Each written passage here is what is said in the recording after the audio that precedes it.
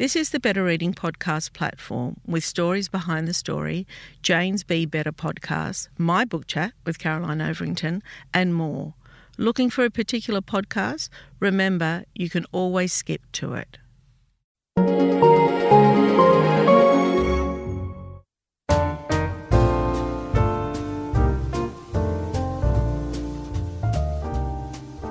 Welcome to the Better Reading Podcast, Stories Behind the Story, brought to you by Belinda Audio. Listen to Belinda audiobooks, anywhere, everywhere. Hi, this is Cheryl Arkle for the Better Reading Podcast, Stories Behind the Story. We talk to authors about how they came to tell us their story. William McGuinness, welcome to Better Reading. Cheryl Arkle, thank you for having me. I like the Cheryl Arkle bit. Cheryl Arkle. It's formal. It is formal. Cheryl Arkle. It's a great name, isn't it? Cheryl Arkle. I like that. Hey, speaking of names, do you do... Cheryl Arkle. That sort of... It's a good name. Sounds like a sort of Clint Eastwood early television episode of Cheryl Arkle. I like it. Hey, speaking of names, yes. When a person has two first names, like say Mary Kelly, or so Mary's a first name, but that's her surname.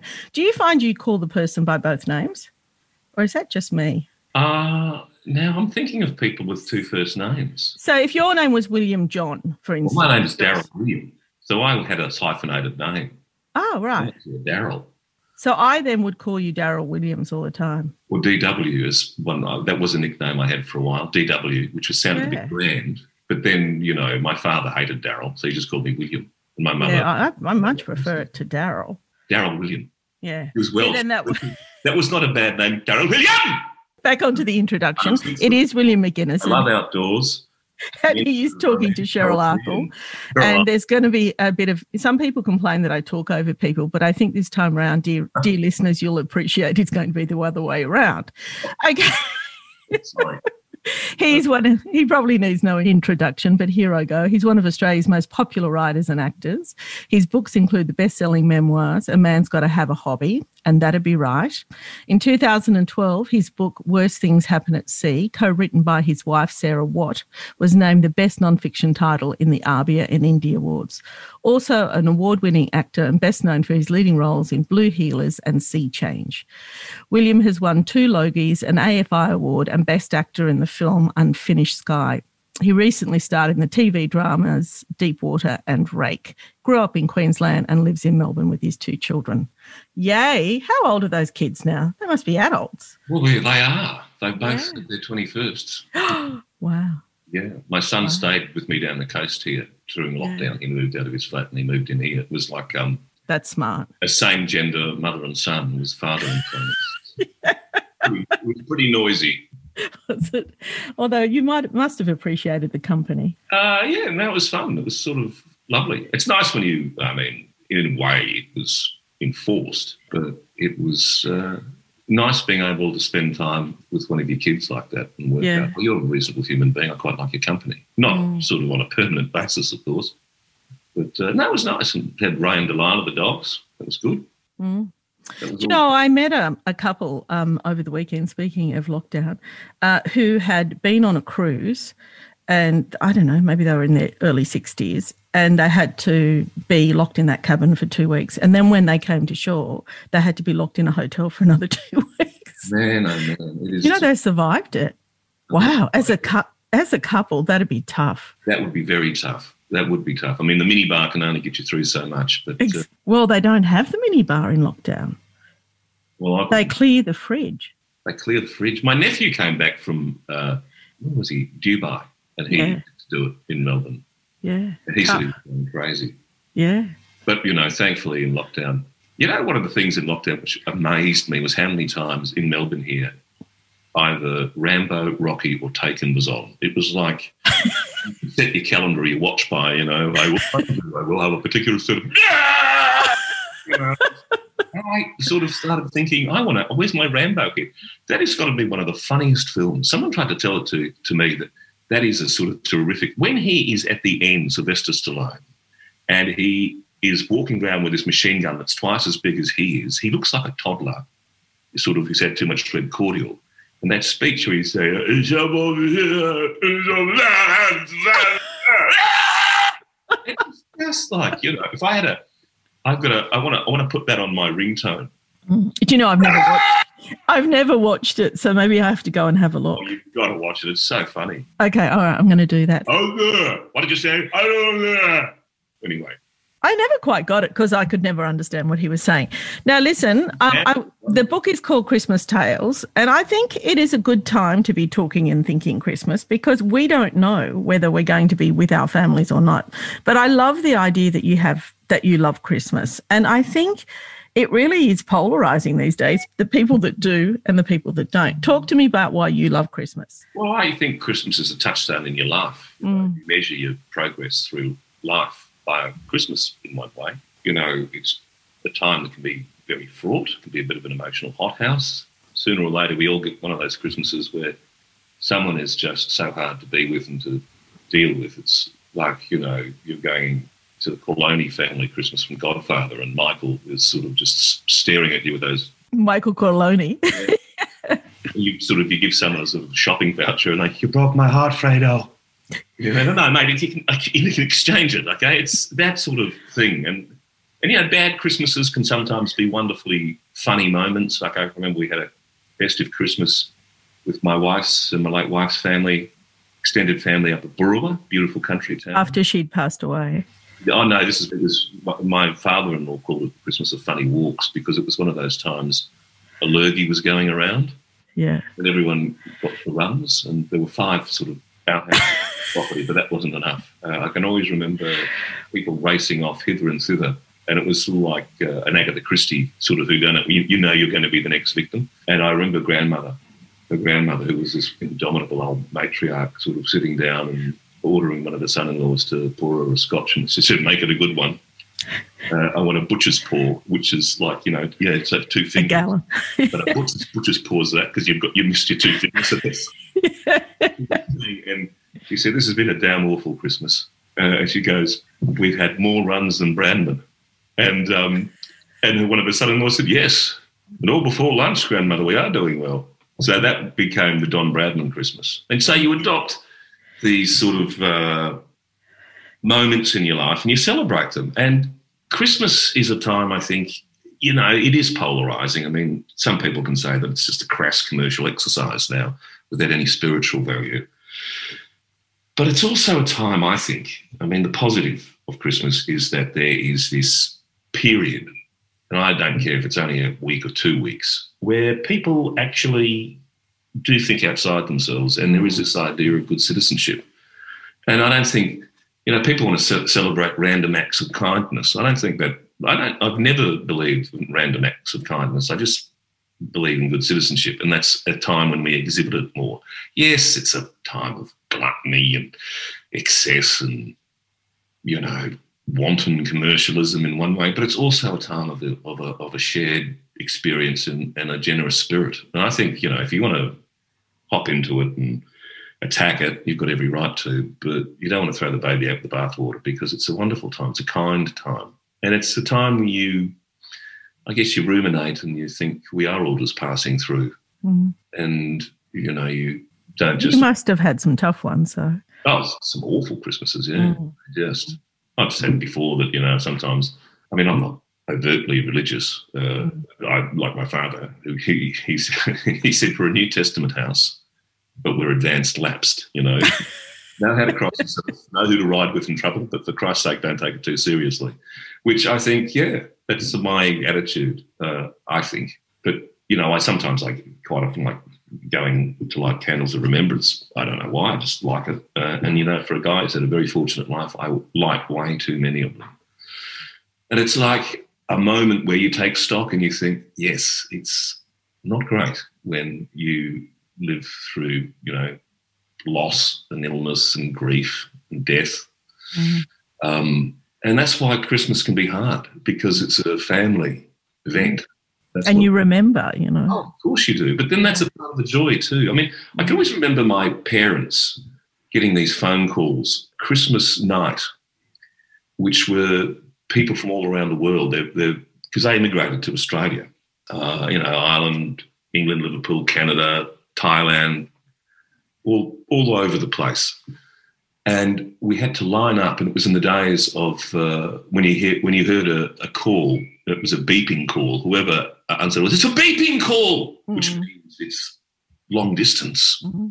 And it's expensive. Yeah, and you had to line up and you had to listen to all these voices that were sort of vaguely like my parents, but sounded like they came from Doctor Who. You know, I can remember my mother's aunts from Wales. Mum didn't have a thick Welsh accent, but her sister did, who lived in Wales, who stayed there. And it was like, what are you? Darren William? Is that Darren William? How are you? And I was an idiot, but quite basically. I think my father and mother were always sort of divvying up responsibility for me. Like, what is your son doing? What is your idiot son doing? And my mother would say, oh, you had nothing to do with it? Call me it. So I was the last one, and I would always just sort of listen to this. What's this woman saying? Oh, hello, are you? Come on now. Come on, William. Come on, Darren William. And you just go, So don't do that, Darren William. Don't do that. You'll be like the postman's boy, Derek. He locked him up. And then your mother goes, oh, don't mind him, he's an idiot. And then they speak to each other in Welsh, like that sort of. And I was thinking, who are these people? How am I related to them? And we always used to get calendars sent from from the Northern Hemisphere, beautiful island, or, welcome to Wales. And there was always, remember looking at this castle that was sort of shrouded in snow and wondering, is that where Derek, the postman's boy's locked up because he did weird things outside. But my parents, they would listen to that. Yeah. And then they would be so affected, they'd just be by themselves for a moment because you'd remember, that's the family they grew up with.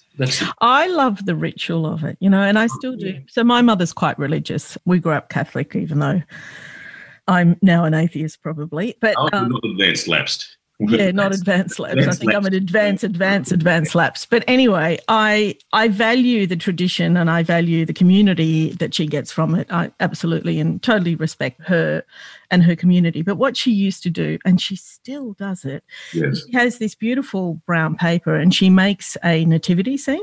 Oh, yes. And she even feeds the Christmas light through into the box, and it's all very real. And when you're little, I was so awestruck every Christmas. Yeah. And she leaves out baby Jesus because he's not born yet.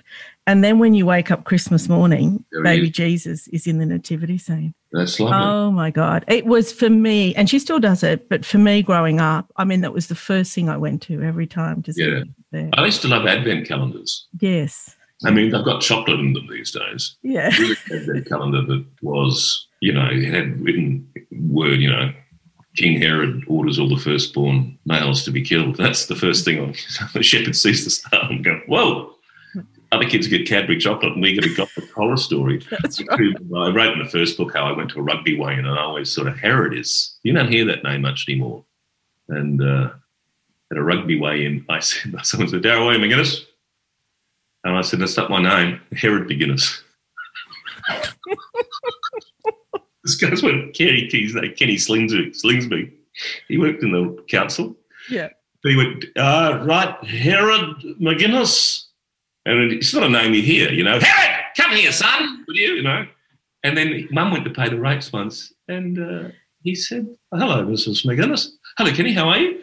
Yes, how's young Herod going? Exactly. Hey, now tell me, I want to know, because, this podcast is called Stories Behind the Story, so how it is that you came to writing, but also, I guess, how it is you came to storytelling, because, you're an actor, which is a storyteller, and you actually write. So talk to me. So did you have siblings, and what did you think you wanted to be when you grew up? How did you get on this path? I had no idea, really, and I was the youngest of five, and as I said, the stupidest, I think. I was a bit of an idiot, quite frankly. And I was the youngest by a fair whack, and we were all pretty bright. We're all gone on and done well, which was, so that's nice. For professionals, I suppose. Grown-ups. We are grown-ups. I do my own shoelaces. Yeah. But we used to love hearing stories. We grew up it had a huge table, and you'd listen to the stories of the day. Everyone would go around and tell stories.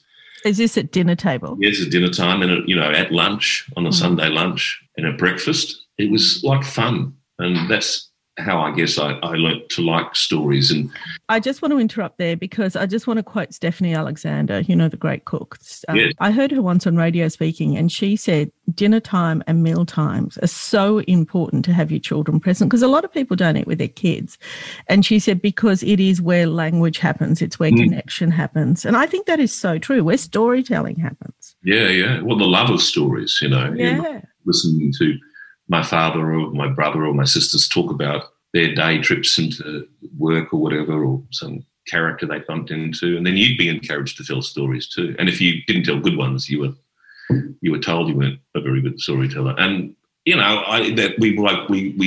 in a house that we went to the library every Friday. Friday was fish day and library day, and we'd all go off as a family, which was fun.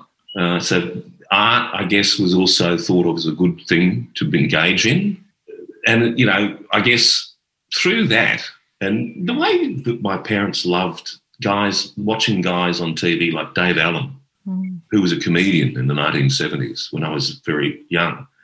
And his whole shtick was just sitting down and telling a story. And it was great. And I loved it. And I guess, I didn't mean to be an actor. I remember at school we had in year 10, we had to write down, we were encouraged to keep a diary and, put down 5 things you want to be. And I thought, oh, God, well, I don't know what I want to be. And I sort of said, solicitor, journalist. And then I ran out and I sort of said, oh, gee, that was good, solicitor and what was I? Journalist. Professional lumberjack, fish finger. I asked my 7-year-old nephew the other day, I said, what do you want to be when you grow up? He said, I think I might wash cars. I said, you know what? I think we can do better than that. A fish finger fancier, there you go. I don't know what I want. I thought I'd go to university and most likely become some sort of, barge-assed suburban solicitor. I sort of, when I went to uni, it didn't really work out that way because I just enjoyed myself way too much. Was the bar frequently, I'd imagine? Oh, my goodness, yeah. So it doesn't play too much bag of rugby anyway. And I went to uni, then I did another course, and then I was going to go back and finish law. And I just saw a girl I was going out with says, why don't you try out for this thing? And it's like there's a drama school in Perth called Whopper. It's named after the hamburger. Takes 2 hands to handle a Whopper. And I did that, and I thought, I'll give it a while. And where were you living? I was in Queensland, this place, right. Perth, and I just did that. And then, I told stories through performance. I always quite liked fiddling with words and scripts and sort of adding bits and pieces. And then somebody asked me to write a newspaper column, occasionally. So I did that. And then Bernadette Foley from Hachette rang up one day and said, hello, my name's Bernadette Foley from Hachette Publishers. Would you like to write a book? And I thought, oh, yeah. I thought this is either one of my friends being stupid. So I started being stupid back, and I worked out that she was real and publisher. I went, oh, fair enough. Yeah, she's real. That was it. And I just, you tell stories. And I didn't want to write about myself. But then if you write memoirs, the thing is you don't write about yourself. You write about the people you see, and you tell their stories. And you're in it. You're a character in it. You're the narrator. I've never liked... I don't think it's sort of like that idea of a life story. I just sort of thought, oh my God. A woman came up to me at a book signing and she said, why should I read your book? What's so important about your life? And I said, oh, well, nothing really. I mean, She said, why? Look, I read Jimmy Barnes's book and I loved it. Why should I read your book? You don't look like you've lived a life. I'm thinking, well, now, I'm not a legendary rock god who grew up in an abusive, nightmarish household that had enough love in it for him to sort of journey through life and become... my life story is not like that. And if you want one of those, it's almost like people want to have a misery read to make them feel better about themselves. I mean, what I write about is what I see. And I said to this woman, well, look, I am basically what you see. I'm a sort of big, comfortable, indulged middle-class Australian, but that doesn't mean that I haven't lived a life and I've met interesting people and, we've got a shared experience. It's just not that story. And that story is a riveting story, but And also it's a one-off, if you're writing a memoir. I remember speaking to Anh Do, who wrote The Happy... Oh, yeah, The Refugee Lab. Yeah. I mean, really great book. Yeah, it's a beautiful book. Yeah, and it really resonated. But a lot of the journalists were asking him, like, oh, when are you writing your next book? And he's like, well, I've got to live another 30 lives to be able to add to it, Yeah, I mean, that's the sort of thing with... I mean, my idea of the way I write is that I sort of think sometimes getting out of the bed in the middle of the night and going off to the toilet can be bigger than an Indiana Jones adventure. But it's that sort of ordinary, mundane wonder that I like writing about. And the people that you meet, you don't set out to meet people that are characters, but if you pay enough attention to what goes on around you, you just see that there's so much fun and wonder in people. I mean, I had a drama school. There was this woman I thought was a little bit of a space cadet. She was a movement teacher. And she just said, she was always into sort of, all that spiritual New Age stuff, which, but she was a generous soul. And she said, you mustn't ever want to move on too fast without exploring all the universes on two legs that are out there, because that's what an individual is. It's a new galaxy to explore. And I thought, oh, yeah, sure. And the other argument, but she's actually on the money, because people are rivetingly entertaining. I mean, some people are as boring as batshit, but most people are, everyone's unique in a certain way. And then by writing about a shared experience and telling people's stories through that experience, like, Christmas, for instance, then I kind of like that, because it's a catalogue of Australian stories. And that you don't want to be like, one of those people like, I'm an Aussie story, a yarn spinner. I know. You can't make stuff up. I mean, you add a bit of mayo here and then, you look after people. But if you bung on an act, people will sniff you out a mile away. And I don't see the point. I mean, it's not like, I'm Helen Demidinko and I'm sort of doing a Ukrainian two-step or whatever. Or remember that woman that I told you about? I was going to say that. Norma Curry. Yeah. Well, yeah. And she ended up living in Bribey Island. Yeah, she is. I think she's still living in Australia. I mean, completely crooked, yeah. I'm Sandra, and I'm just the professional your small business was looking for. But you didn't hire me because you didn't use LinkedIn Jobs. LinkedIn has professionals you can't find anywhere else, including those who aren't actively looking for a new job, but might be open to the perfect role, like me. In a given month, over 70% of LinkedIn users don't visit other leading job sites. So if you're not looking on LinkedIn, you'll miss out on great candidates like Sandra. Start hiring professionals like a professional. Post your free job on linkedin.com/spoken today. Ryan Reynolds here from Mint Mobile. With the price of just about everything going up during inflation, we thought we'd bring our prices down. So to help us, we brought in a reverse auctioneer, which is apparently a thing. Mint Mobile Unlimited Premium Wireless. How to get 30, 30, bit to get 30, bit to get 20, 20, 20, bit to get 20, 20, bit to get 15, 15, 15, 15, just $15 a month? Sold! Give it a try at mintmobile.com/switch. $45 up front for 3 months plus taxes and fees. Promo rate for new customers for limited time. Unlimited more than 40 gigabytes per month. Slows full terms at mintmobile.com. When I read your books, there is a certain amount of empathy in the storytelling that you give who you're writing about a unique voice, I guess. But even though sometimes it's very funny and maybe you're laughing at them and maybe you're not, but they're people. Well, that's a very nice thing to say. And yeah, I think that's the way to go about. You've got to enjoy your fellow human beings. You've got to be able to do that with a sense of compassion, I think, because none of them are perfect. I mean, I can be an absolute, risshole sometimes. I mean, I can bang on, and I've not been invited to a few houses after some of my views on politics, A friend of mine just said, oh, here we go, back to the 1950s with William. Are you a conservative? Well, I'm not you're sort of, relatively. Oh. I'm not. Really? Don't tell me that. Oh, come on. You don't have to be. No, I know. It's just that it's so... How is that for a commitment? Well, not really. I mean, will it affect the book sales? I mean, look, I'm a bit conservative, but I'm not a Trump supporter. I like social institutions, and I like the way that there's basic rules and regulations, and they should sort of be adhered to as much as we can. And I also like people not telling other people how to live their lives. I mean, I don't like soapboxes, and I just think that, you know, Australia's become a pretty lovely place because the generations before have looked after it and have been generous enough in their spirit to want to share their lives with not just their time, but, you know, generations that come after. And I think that's conserving means, it doesn't mean you want to stay the same, because I think Australia is one of those countries, this is what I've learnt too, actually, it's in a state of flux and it's always evolving. And that's a very, very precious thing to celebrate, because you talk to people today and they think, oh, Australia is such a wretched place and this way we've got going about it, we're so conservative and we don't care. And I try and say Australia is so different from what it was 20 years ago. And in 20 years before that, you probably wouldn't even recognise it.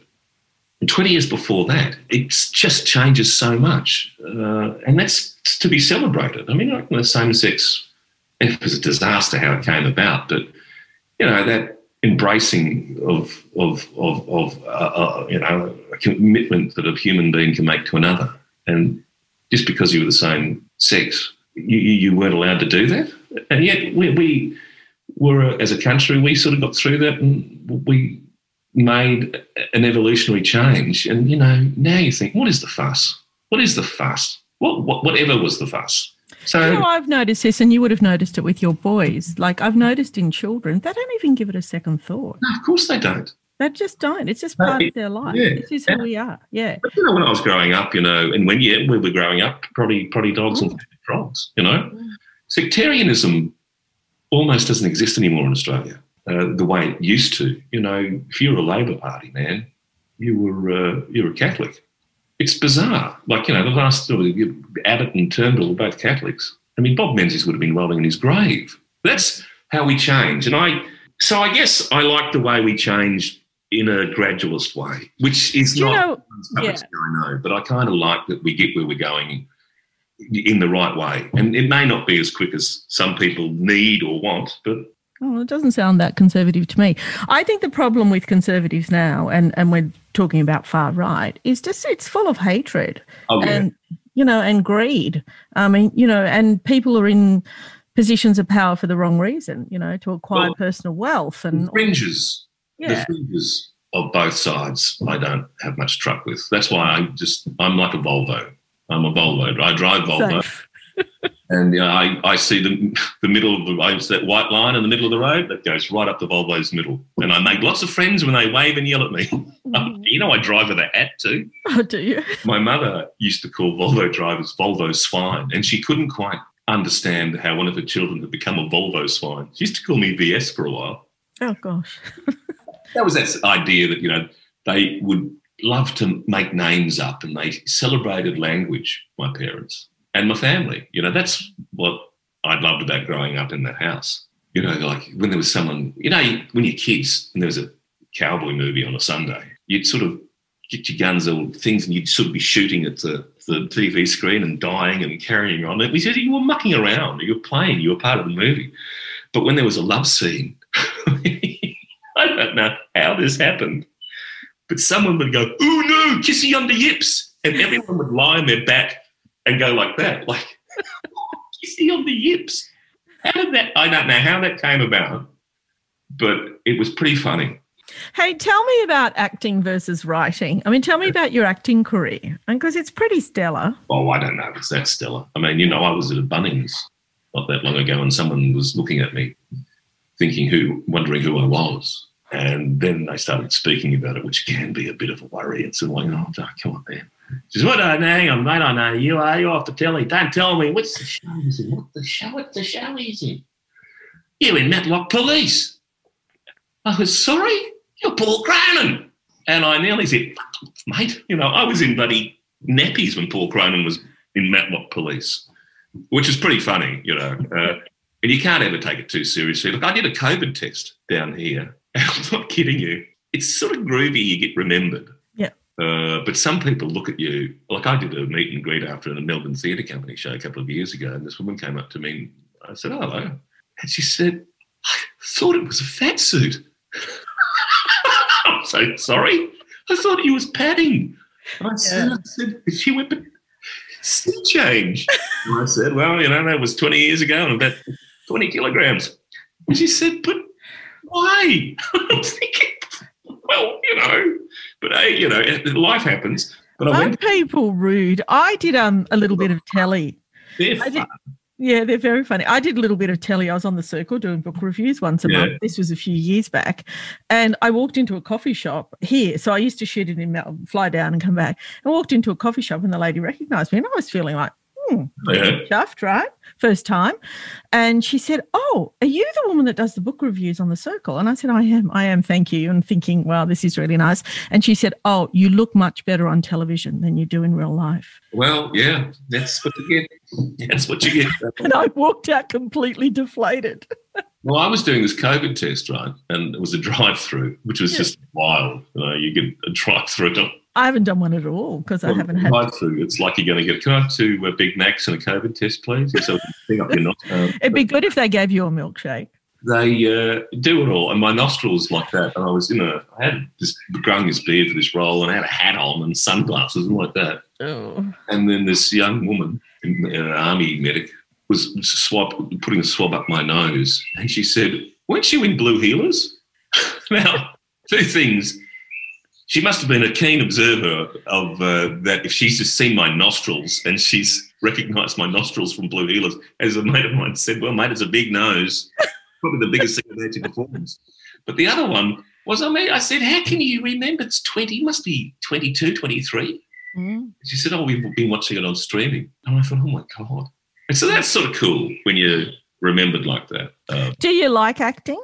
Yeah, look, I like it enough to sort of keep doing it on and off. I like being, someone did ask how a good friend of mine, they asked, how's William going in lockdown? And she said, listen, if any man is prepared for lockdown, it's him. He was born semi-retired.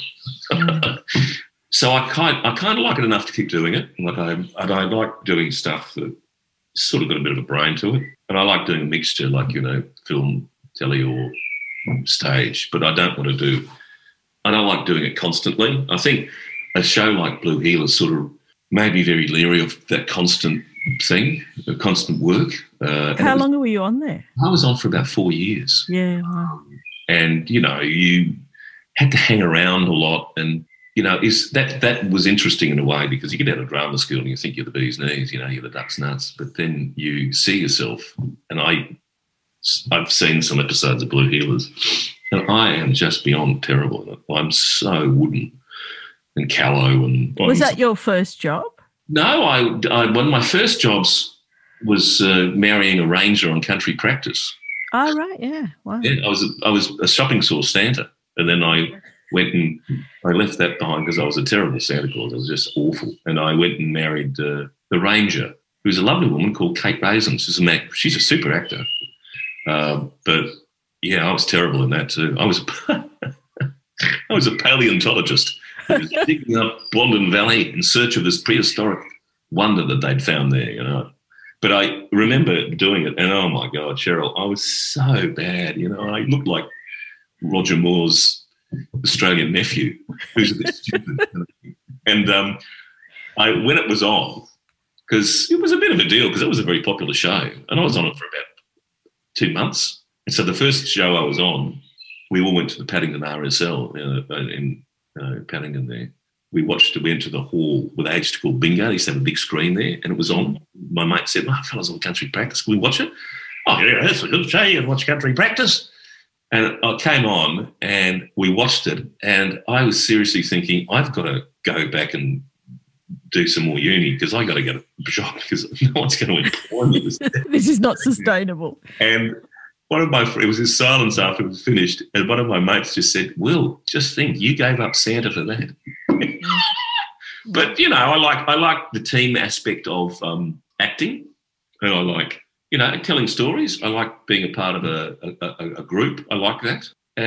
But, you're just a part of a bigger team, especially in film and telly. You are just, in a way, it's almost no care and responsibility because, the editors, people put you in clothes, the makeup guys, people who shoot you, the director, the writer, decisions that are made in an edit booth, that's all out of your hands. In stage, that's where an actor is king. When you're in a play and you're doing stuff, that's where you're the boss. So what's your preferred medium, or like acting, writing, stage? Acting is a group thing. Yeah.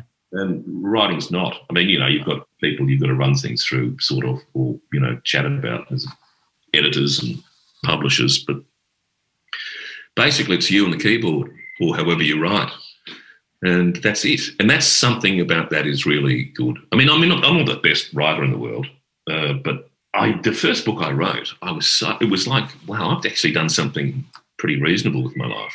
And it always slightly amazes me because I am a bit of a punce and, lazy enough and indulgent enough to sort of think it's a bit of a feat that I finish something like a book.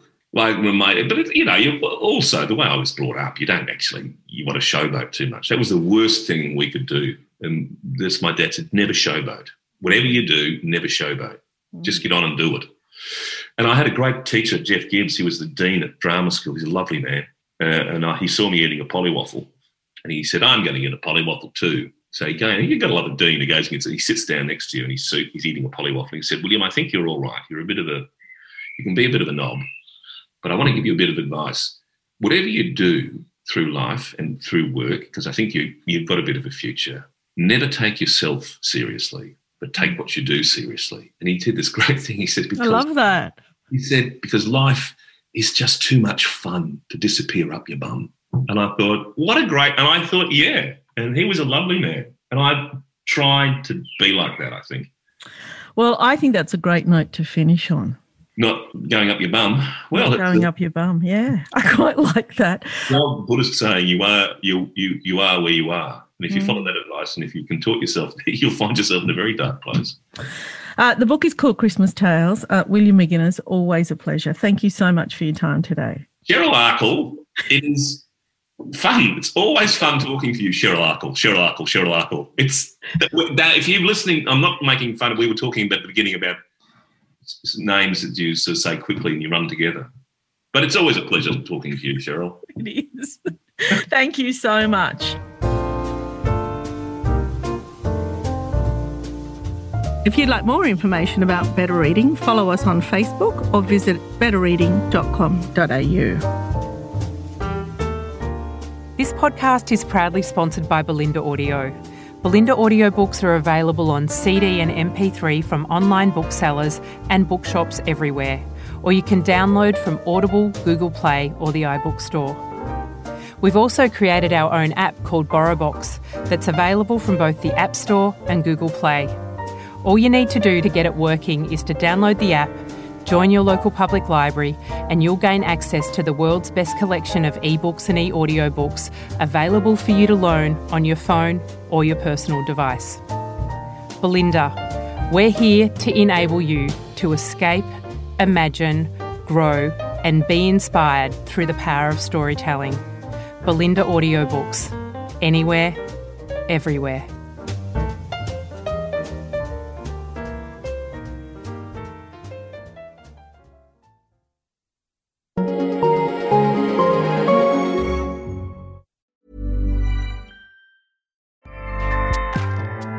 Acast powers the world's best podcasts. Here's a show that we recommend. The Real Housewives is a guilty pleasure for most, but if you're looking to not feel guilty about that pleasure, tune in to Everything Iconic with me, Danny Pellegrino, where I break down all the messy moments and behind-the-scenes antics of Bravo's popular franchise. And on Everything Iconic, I also interview celebrity guests like Kelly Ripa, Keke Palmer, Drew Barrymore, Cameron Diaz, and more about their guilty pleasures, their past work, and so much more. So if you're pop culture obsessed and find yourself watching way too much reality TV like me, tune into Everything Iconic with Danny Pellegrino, wherever you listen to podcasts. Acast helps creators launch, grow, and monetize their podcasts everywhere. Acast.com. If you enjoyed this podcast, leave us a review and check out the other podcasts on the Better Reading Network.